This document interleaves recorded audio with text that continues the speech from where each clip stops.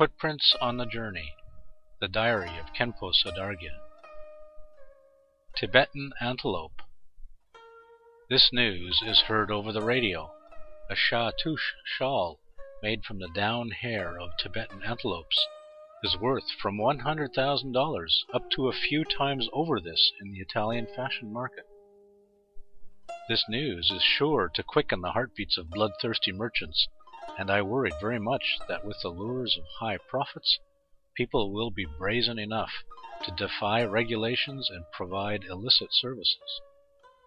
Regardless of how the law forbids illegal killing and hunting, the Tibetan antelopes, I am afraid, will eventually meet their doom, the fate of being slaughtered.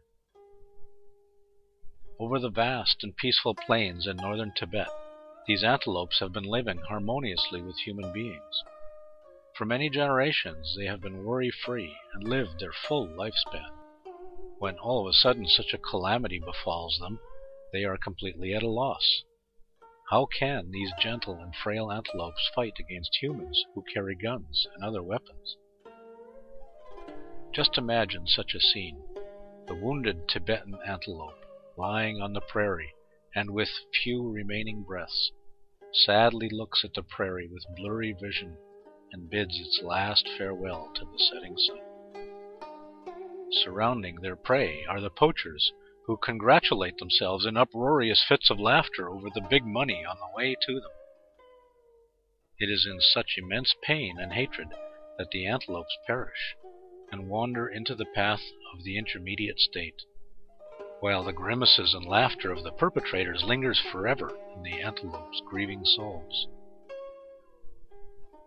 Behind high fashion lay huge piles of skulls of Tibetan antelopes, and around every chartouche shawl lingers the antelope's unsettling souls.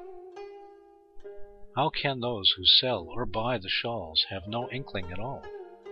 How can they not feel appalled and terrified when wearing such a shawl? Can they ever maintain an easy conscience? Sodargye, an animal rights advocate for Tibetan antelopes, was murdered. Yet little do the murderers know that in what they considered a feat, they have also killed their conscience.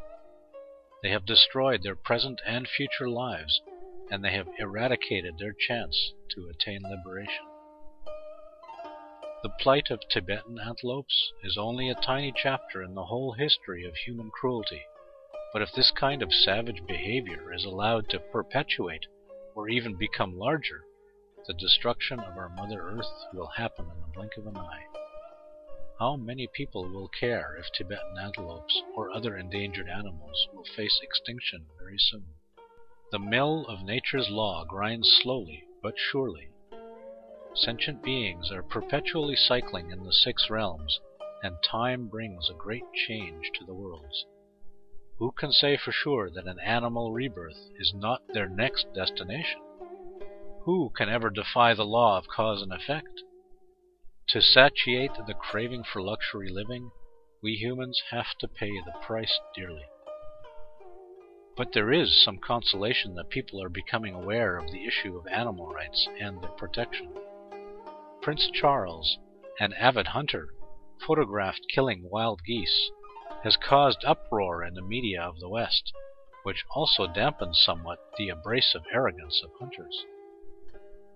I look forward to seeing the grazing ground of northern Tibet populated again with its native antelopes, and I hope this earnest wish is not just a fool's dream of paradise.